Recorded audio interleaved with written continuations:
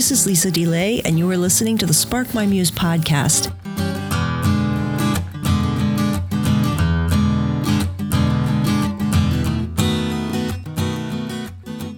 Hello, everyone, and welcome to Spark My Muse. Today, my guest is Jonathan Puddle. He is a writer, a husband, a father, and a speaker who also has a podcast called The Podcast. And today we will be going over his book, You Are Enough, Learning to Love Yourself the Way God Loves You, a 30-day journey.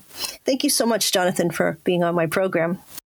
Oh, my pleasure. Thanks, Lisa. This is so great to connect. As I was reading your book, and I mentioned this before we started recording, but it is definitely not the kind of book you want to read like I wind up reading some of my books as I prepare for my program and just devouring them. This is not the kind of book that you read like that. And maybe you can explain a little bit why your book is different. Yeah, it's I'm trying to remember when this was. I think it was for Lent. I turned these readings into an email series, and I was still editing the material. And so partly for me, it was a way to get some more beta reading. And I was like hurriedly trying to edit these things and whip them into emails and send them out every day.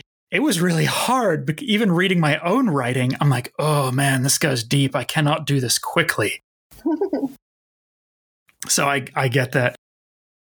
This whole thing came out of a journey that God took me on, where the invitation really seemed to be to learn to love myself, to learn to become responsible for some of the love need in my own life.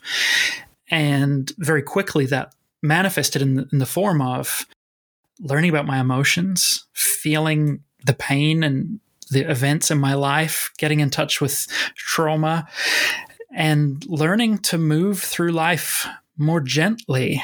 I did have a framework already for the contemplative life and for that kind of like silent prayer and so on.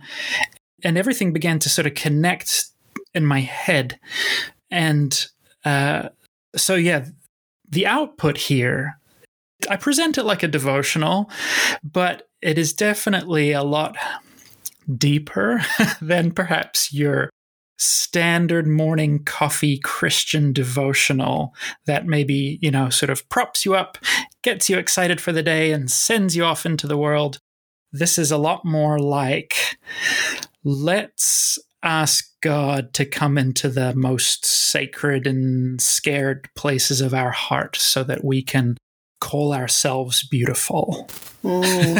How's that? That's beautiful. Yeah, I actually noticed some things in the book that I wrote about in my own book that's coming out in the spring. And I thought, oh my goodness, were you reading over my shoulder? Because some of the landscape metaphors and some of the frightened places and things you write about fears and healing and being okay, feeling your feelings and being embodied to find healing are present in my book too. And I thought, this has got to be it's bigger than us. The Spirit's moving. Amen. Knowing that we have to find wholeness, not by thinking our way through it, but by healing fully, allowing the Spirit to do that work, but coming back to ourselves, our whole organism of ourselves. So I was delighted to see that because that's like the fourth time I've seen something from writers that I haven't seen their work. And then I've already written mine and thought, well, that's good because it's like in the air, the ether somewhere, and people are picking up. Absolutely. There is a gap here about healing and how we've thought about that it must involve something beyond language and reasoning to these deeper wordless parts of ourselves. And one of the things there's kind of a lot of confusion about that I would love you to speak to is the idea of loving ourselves. It seems like people are on one side or the other. They either have a little too much regard for themselves in the sense that they don't see that they're doing much wrong, or they're a little bit beating up themselves all the time. And it seems like we have these extremes that we do. For the people who say, oh, I don't have a problem loving myself, or nobody does because we already have too much regard and that's part of the problem. Maybe you can explain what is it that's different about what you mean by loving ourselves? Yeah, it's a really valid question and problem, especially when, in the culture, there is this significant movement towards self-love and compassionate mindfulness, some of which I think is really helpful, and some of which maybe we need to be gentle and just sensitive or discerning with, shall we say. I think as Christians and spiritual people, we so often end up in the ditches on either side, right? And it's either we go too far or we don't dream high enough and we maintain a tiny, broken existence. Mm-hmm. So when I sit down with people, if they say to me, why do I need to love myself? Or I've got a few friends who've already admitted to me, I really didn't like the title of your book. Mm. But when I began to listen to your story and I heard how you interpreted scripture to mean love your neighbor instead of yourself, and I realized, oh yeah, that's true. I definitely read like love your neighbor and hate yourself. Mm. But those weren't Jesus's words. And when we stumble across, these really kind of like subversive scriptures, like no one hates his own body, but feeds and cares for it, just as Christ cares for the church, Ephesians 5:29. I'm like, oh man, Paul, I don't know who you were talking to, because I think a lot of us hate our own bodies. And I mean, I'm a white, slim male. Like, I don't have many body issues in the wider culture, right? Like, I've never had to think about my body until very recently. Mm-hmm.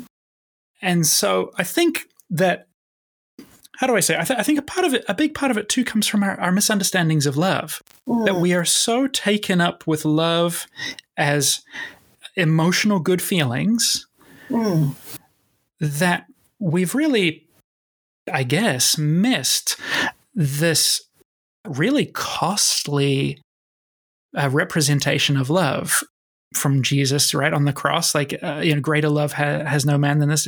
I lay down my life for my friends. To really love your neighbor requires you to lay down your life for them, to place them above yourself. Now, to turn that towards yourself and love yourself, I understand that seems weird. How do you selflessly love yourself? I usually start by talking to people about their self-talk. How do you talk to yourself? Do you run yourself down? Do you treat yourself with grace and compassion when you make a mistake? If you wake up one morning and just don't have it in you that day to push through the day, do you force yourself anyway? Or do you listen to your body and maybe give your whole being a rest if that's what you need? And so people will start to be like, okay, yeah, I guess maybe I could slow down. I guess maybe there's some things in there. But usually it lands for people when I ask them, what do you think Jesus' self-talk was like? And I say, how do you think Jesus' self-talk differs from your own? Can you imagine Jesus permitting any other voice in his head than the voice that calls him the beloved? I can't imagine it. Obviously, I'm not there, but I can't imagine it. And so I think the invitation is for us to absorb that deeply into us. Because at the end of the day, what I need to do to love myself is often not what comes naturally to me. It's not the selfish things, right? It's not eating a bag of chips and watching Netflix all night. Because I'm going to actually feel sick and gross after that. I'm going to know that actually I kind of dishonored my flesh a little bit. That's not to say there aren't times where it's fine to binge and relax. But sometimes loving myself well actually means going to bed on time. Sometimes it means putting real limits around using social media. Sometimes it means getting outside and doing exercise. And these are just simple, practical ways. There's a lot more spiritual connotation, though obviously even to say that sounds like there's a difference between the two, and I do reject that dichotomy. Mm-hmm. I think really we have a flawed understanding of love, and we haven't dared believe that we are worth owning that we are God's beloved. That's a really potent point. Drawing back to what you said about what would Jesus' self-talk be, I don't know that it makes it to our understanding a lot of times, because we don't see often, I'll speak for myself, but also I know a lot of people this way, is that we don't often enough see Jesus' humanity. We've so worshipped Jesus as God that we don't see that Jesus can be our example in the flesh, because we don't think that he suffered in the flesh, which of course he did, or he wouldn't have died, right? Right. It's interesting because, as you say, how would have Jesus spoken to himself? A lot of times we find a sense of righteousness in belittling ourselves, in criticizing ourselves, in scolding ourselves to be better, to be totally better behaved, to be good, or to be more righteous. And we find a kind of righteousness creating an enemy within ourselves, in a sense, instead of befriending ourselves. I think that's such an excellent point as a starting place to begin the book, because, or any work of healing, is you can't be against yourself and expect to be healed and made whole. No, you can't. And we've all tried it, right? Yeah. We've tried, Ondi Kolber wrote my foreword, and she's such a gift to us and has written a beautiful book herself, Try Softer. And, she says, you can't white knuckle your way to healing. And I'm like, oh yeah, well, that's true. I mean, so far, maybe next time it'll work, but so far it has turned up zero my entire life. I do think that there is this spectrum of how we view Jesus. I think, we can start at one point with just the Savior, that he is the one who has freed us and delivered us, and that's certainly true. And then we can kind of grow our picture, and we see Jesus as the fullness of God, that all of God was pleased to dwell in Jesus. And we see Jesus shows us exactly what God is like and has always been like. But I think for me, another whole level was to actually see Jesus as human, that Jesus not only shows us what God is like, but Jesus shows us what humanity can be like. Mm-hmm. Which is partly why I started so early with this discussion of Jesus' humanity. Mm-hmm. And it's just, I can't get away from this idea that God saw fit to be nurtured for 9 months by a human woman's placenta. Mm. And that after being born out of a human woman's vagina, God in the flesh walked around on earth for 30 years and pooed and peed and ate food. Mm-hmm. And hung out with his friends, and also defeated the powers of sin and death. I think we've got to spend more time meditating on those things. This is a good time to bring up that you're available in your podcast. And how often do you do that? Tell listeners about what you do on your podcast. So I interview folks similar to this and to what you do, Lisa. I do much less of the sort of sharing my own thoughts on things. I would want to do more, actually. I like sort of how you do the kind of back and forth approach. Mostly it's an interview show, and it's a lot of authors and people with new books coming out and so on. But I just love meeting people. And so my whole thing on the show really is to try and have a real kind of behind the scenes conversation and actually talk about life. One of the most pivotal favorite conversations for me early on, when I think it was only my 6th or 7th interview, I landed an interview with Priscilla Shirer, and I was so excited. And she was promoting I Can Only Imagine or one of these Christian movies that she was in. And they only gave me 20 minutes for the interview. And I had a bunch of stock questions. Exactly. I had all these stock questions that I was supposed to ask. And so I got a couple of them out of the way. And then I said, Priscilla, would you mind if I asked you something completely unrelated? And she said, sure. And that was just a few weeks after Black Panther had been out in theaters. And I had seen her Instagram and her talking about taking her black sons to see that film and how impactful it was for them. Mm. And I said, Priscilla, I'm a white guy who's so used to seeing white people in movies. Can you help us understand why that was so meaningful? And suddenly we had this completely different conversation that went down a whole bunch of levels. Mm. Those are my favorite conversations. So that's what I try and do on the podcast. That's the beautiful part about this format of, if you want to call it media or whatever, that it can be long form. It can go off into new directions. And especially if there's no gatekeepers, we can just podcast as complete nobodies. Totally. Whoever wants to decide to come on. They could just take their chances with us, and we can get to some meaty things that really isn't possible in other ways. It's not possible for me to have a internationally distributed television show or something. But this way, a lot of wonderful material and resources and conversations can happen. And I'm kind of like you. I really enjoy connecting in conversations. And I thought to myself, well, it would be the coolest thing to just read a book and see if the author would want to come on. And maybe once in a while that could happen. And more people said yes than I ever imagined. Totally, right? All of a sudden I'm like, oh dear, now I have to do this work. Yeah, like now I can't listen to podcasts anymore. I'm doing all this reading. Totally.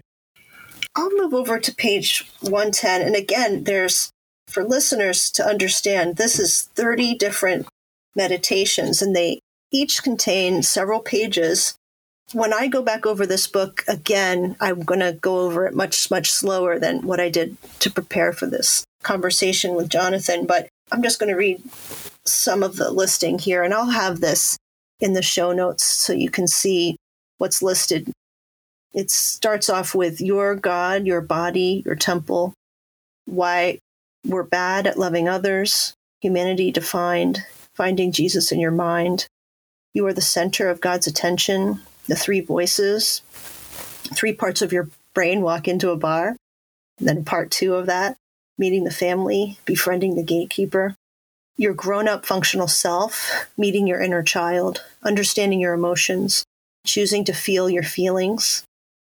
All emotions are good, grief as praise. And that's where I'll stop because that's what I'd like to talk about. But there's a whole bunch of things in here about feeling feelings and doing deeper work that requires us to think differently sometimes than we ever have thought about ourselves and our pain and our feelings. And there's also, at the end of each meditation, which is at the end of each portion each day, audio and visual opportunities. Maybe you can explain how that works for someone who hasn't seen your book yet. So I think one of the things that we really need in this time are simple practices. You know, we've all read a ton of books and have a ton of head knowledge, but to just boil that down to what does it mean for me right now? Can you teach me how to put my hand on my heart and take deep breaths and actually connect with my emotional core and maybe actually feel the presence of God? Thank you. So each reading is accompanied by a short devotion, a short meditation. And those guide the reader into how to experience these things and embody them for themselves. So since it can be quite difficult to read a meditation and sort of a prayer and participate in it at the same time as cognitively reading it for yourself, I recorded them all, and everybody's used to using Insight Timer or these other kind of meditation apps. And so mine are all up on my YouTube, and there will be a full audiobook version, and I think I'm going to put them on Spotify as well once I'm ready for that. So you can listen in on YouTube to these meditations rather than kind of have to read them yourself. And that's also nice. I was teaching a spiritual formation class to graduate students, and we tried different spiritual practices. At the end of it was kind of like a crunched in accelerated class, and we tried different ways of meditating, and these were people who were not really excited about this. So it was a little bit of a tough crowd, and so they're like, oh, what a waste of time, at first. And then we tried a guided meditation, something on YouTube, just about paying attention to your breath and calming down and getting into a slower rhythm. And everybody really appreciated the guided one more than trying to do it and handle it themselves and focus on music or a candle or something. Just listening to someone else's voice to kind of cue them to the next thing was one less thing they had to think about disciplining their attention. And so sometimes that totally is this big help for certain people who I think I count myself in this too, are dopamine addicted to either checking my phone or checking my social media. A lot of us are. And that sometimes puts you over the hump to where you can draw your attention for extended time and push back on that dopamine cycle. where I do those spiritual practices many times a day to make sure that I'm not giving my mind over in ways that I don't want to, and making sure that I'm practicing the presence of God through the day. I wanted to talk a little bit about feeling our feelings, and we can actually pull from any part in the book. I was thinking about page 110, but there are several other places in here. Maybe you can pull from something that's most meaningful for you as you wrote it, and talk about some of your journey about becoming able to feel your feelings. I'm one of those guys who has big emotions. I was not one of those guys who are kind of like a stoic man's man. I actually really struggled with masculinity and masculine formation, because in the culture I grew up in New Zealand, it was, very adventuresome and sport crazy. And I wasn't that kind of guy. I was much more artistic and considered, and I like to read and stay inside. So it took me a while. I felt for many years I had these big emotions, but I didn't really know what they were, and no one was helping me with them, and no one told me what they meant. And it was really only a handful of years ago I read this book called The Wisdom of Your Heart by my friend, guy who I've become friends with, Mark Alan Shelsky. And there's the section in his book where he just provides definitions for what each of these emotions are. And it sounds so simple, but it boggled my mind. Like, he said, happiness is what you feel when you get what you've been waiting for. Anger is the name of what we feel when we've been blocked or violated, or someone that we care for has been blocked or violated. Now, there's lots of different people who've come up with different lists of core emotions and slightly different textual definitions, but just to be told what they were and what they represented in me was huge. And especially, not least because I had battled anxiety and depression for a couple of years at this point. And in my particular case, to learn that, to really come to see, not just to learn intellectually, but to experience and observe. For much of my life, a lot of the depression, the really chronic depression that I was experiencing, in many ways was unexpressed anger, a deep rage at numerous injustices that I had never been given permission to express. And so as I worked through that anger, what I found underneath the anger then was sadness, was grief, was things that, the ways I thought the world would work, ways that I thought I would be cherished, had never manifested that way, and other things had happened. And there was a part of my heart that was in pain and needed to express that pain, and needed someone to say, those things that happened to you were wrong. The way you felt about them is the way you should feel about them. And so that was life-changing for me, to learn that emotions can be felt and then released, that I don't have to obey the dictates of my emotions. I don't have to do the things that my emotional brain tells me I must go and do right now, immediately. But that also, I shouldn't be ignoring this part of me. You'd mentioned page 110, and there's a piece that really struck home for me. I wrote, "A heart that feels sadness about pain and loss is a heart that is healthy. Sadness is the appropriate and right response to loss, just as anger is the appropriate and right response to violation." So when we can learn to feel those things, and we can start to move towards ourselves in loving acceptance, start to give ourselves some of the gifts that we need, there's a really remarkable inner trust that can be built inside of our own person. As you began to feel some of those things, did you feel them, like kind of feel yourself cracking open? Did you feel overwhelmed by all of them? Maybe it's a little of everything, but what was it like to journey all the way through that? I'm thinking about the people out there who sense themselves in your story, but the fear of feeling all those things that have been pushed down or pushed aside is a little scary.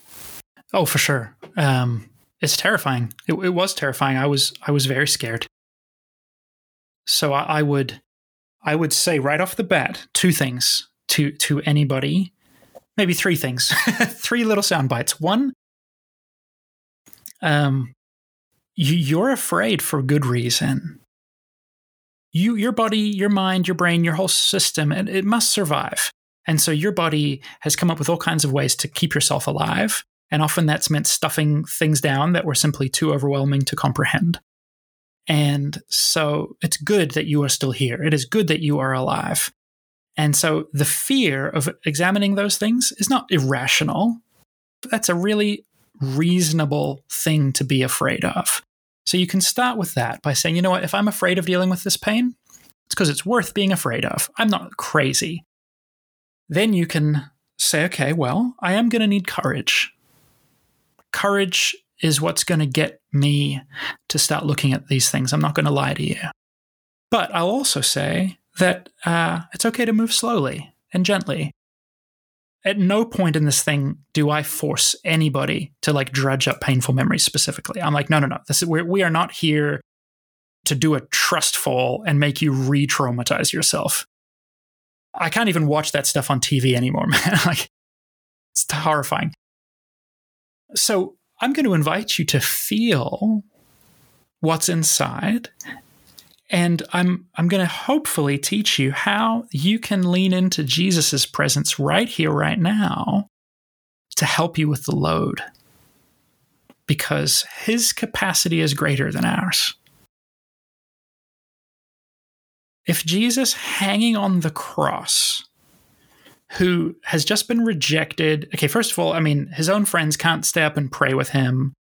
He has been beaten and brutally whipped and tortured. He's now crucified, dying, hanging on the cross, experiencing some form of rejection from God. That's another whole topic, but at least in his reality, he's experiencing it, I think, the same way we experience it.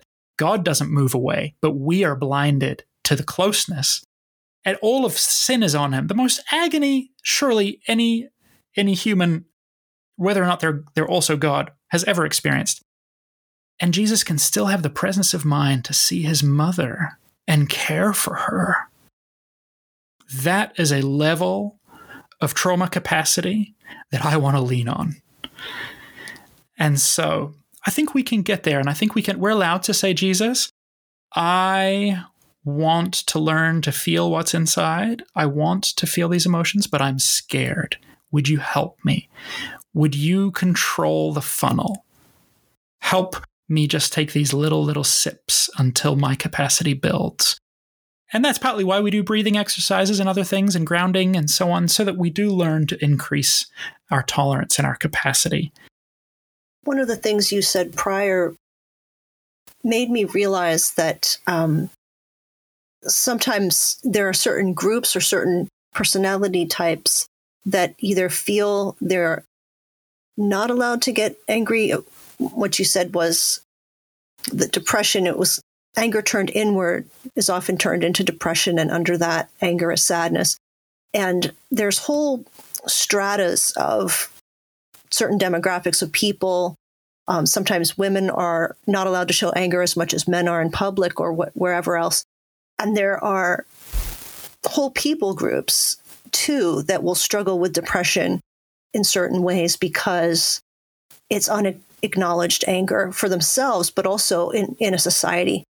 And there are so many feelings that we all have as people. It would be the really odd person, perhaps even the psychotic person, who hasn't had buried feelings because they just aren't acquainted with feelings at all. But we all are going to be struggling one way or another with having, at some points in our life, too many feelings that are buried or that were unexplored or that were tamped down because it wasn't the right time to have them, that we have to go back and refeel. And I think that in many ways we feel isolated, that, wow, I must be really a freak to to have these fears and angers and sadness and depression. But that is actually the normal human experience. Totally. Yeah, I totally agree. It's not the sick ones. And in other words, is what I'm saying. It's like this is part of how we form spiritually, is becoming aware that this whole mess is normal. Yes. Amen. Absolutely. But it takes time, right? And I think the thing, too, that I found was so transforming for me in my own journey with these things was that after, a few weeks of really intentional time and daily meditation and contemplative practice and feeling my emotions and not trying to judge them and cast them out. Like, I used to try and cast my emotions out like demons. I was like, I take this feeling of loneliness captive and I send it to the cross. And one day my whole body reacted. And it was like my heart was like, you are telling me that you want to feel everything, but when I offer up my most vulnerable things to you, you rebuke me. And it was a very shocking experience. But more shocking was a few weeks after that, as I was coming to a much more consistent place of peace, that what I found bubbling out from inside of me was God. And it was like I met God inside of me. And I was kind of like, God, I did not expect to find you in here. And it felt like the divine response was like, but I made you in my image. I'm the template that you're built on. Of course you would find me in here if you were brave enough to look. And that was just shocking to me and was so redemptive and gave me such hope. Can you explain a little bit more about what you mean when you came to the realization or a sense of presence, or was it an experiential sense about God within? So depending on your own journey, you may have been given different frameworks for how to sense the presence of God. I try to present throughout the book a quite simple kind of, I guess, leaning a little bit on the Celtic traditions and some in North American indigenous traditions, the idea that really that the earth is the Lord's, everything in it, that you can encounter God through everything. And so my invitation early on to the reader is to quiet themselves down, pay attention to their surroundings, start to mentally consider the idea that God holds all things together and is closer to us than our breath. I just mean that like literally, like that God holds all the atoms together, and that if it wasn't for God, we would just float away. And then if we can even start to mentally imagine what it might feel like to sense that loving goodness holding things together. Often what seems to happen for people is that they actually do start to experience it. That God is just waiting to be detected, right? It's like he's like the worst kept secret in creation, that he just longs to be found by his children. And I use the term his because it's what's familiar to me. But in the book, you'll notice I degender it just because I don't want that to be a stumbling block. And so if you need to connect with the divine feminine, that's fine. Go ahead. So what did that look like for me? I sense typically the divine in a number of ways. On occasion, I will experience it on my skin. I will experience like a goosebumps, shivery kind of feeling. That's less common. Sometimes I will experience the full range of the charismatic kind of spiritual manifestations. But far more common is an inner peace, a deep, settled goodness that seems to wrap itself around certain words and certain feelings that I know have a generosity and an expansiveness that's simply not me. And so I think that particular day where I encountered kind of God within, as it were, I had been laying on the couch where I'd sort of been doing all of my meditative time, and I had a really lonely day, I think the day before, and had been practicing just feeling that loneliness and speaking over myself that I was here for me, that I wasn't going to run away, that I wasn't going to numb, with anything. And just letting that sadness and that loneliness flow through my heart. And I remember just being racked for half an hour by just the most deepest sobs of grief and sadness. And so this, again, was a day or two after that, and laying on the couch and suddenly feeling this deep, deep peace. And then I actually began to feel, and I don't want to scare the reader off, but this was so precious, I must share it. If you've ever just laid on the beach and your legs are like halfway into the waves and the waves just kind of wash up your body and back down, it's exactly what I felt, laying on my couch. And it was the closest thing to a physical sensation without being necessarily strictly a physical sensation. And it was like God himself was there to tend to my wounds and to care for me. And I'm reminded of the psalmist. He makes me lie down beside still waters. He restores my soul. And I just sort of said, God, is that you? I feel loved. I feel cared for. And what came in response, was the sense of, yeah, of course, it's me. I'm right here. I've always been right here. I've just been waiting for you to find me right here. And I do see, even in Scripture, so many parallels, even in the words of Jesus, right? Tear down this temple and I'll rebuild it. That our whole framework on God, we're so much more, our assumption is that he's so far away. And he's always subverting that reality and saying, I'm right here, right here, right here, right now.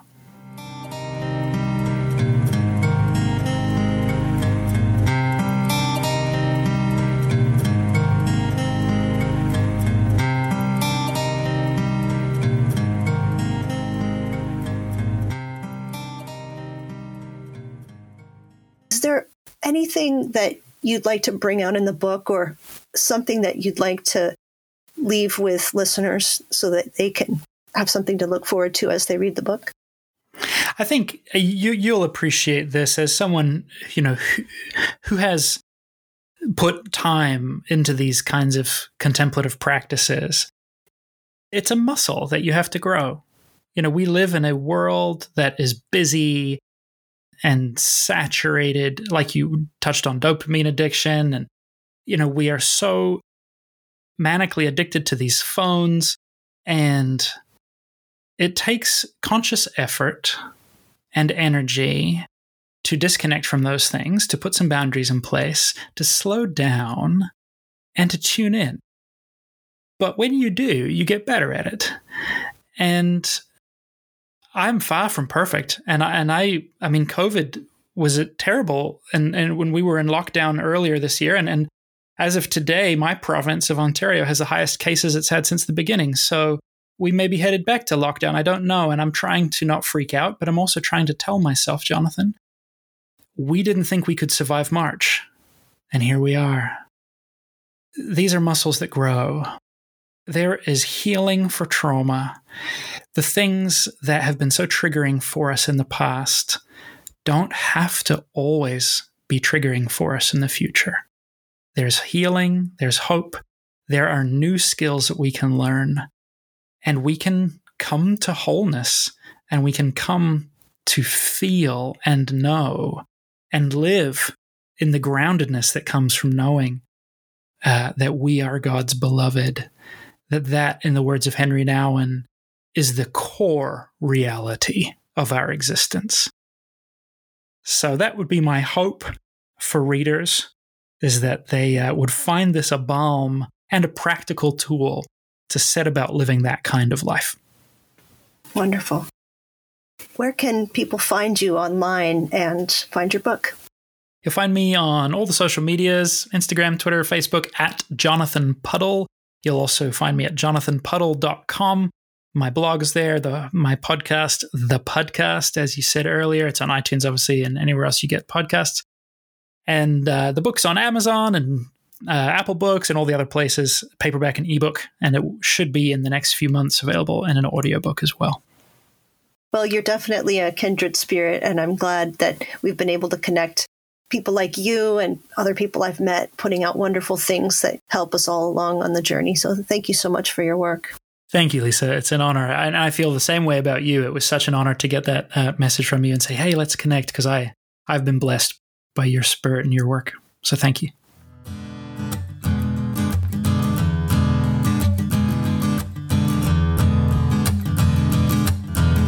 To join the book club, go to sparkmymuse.com and click the tab for book club.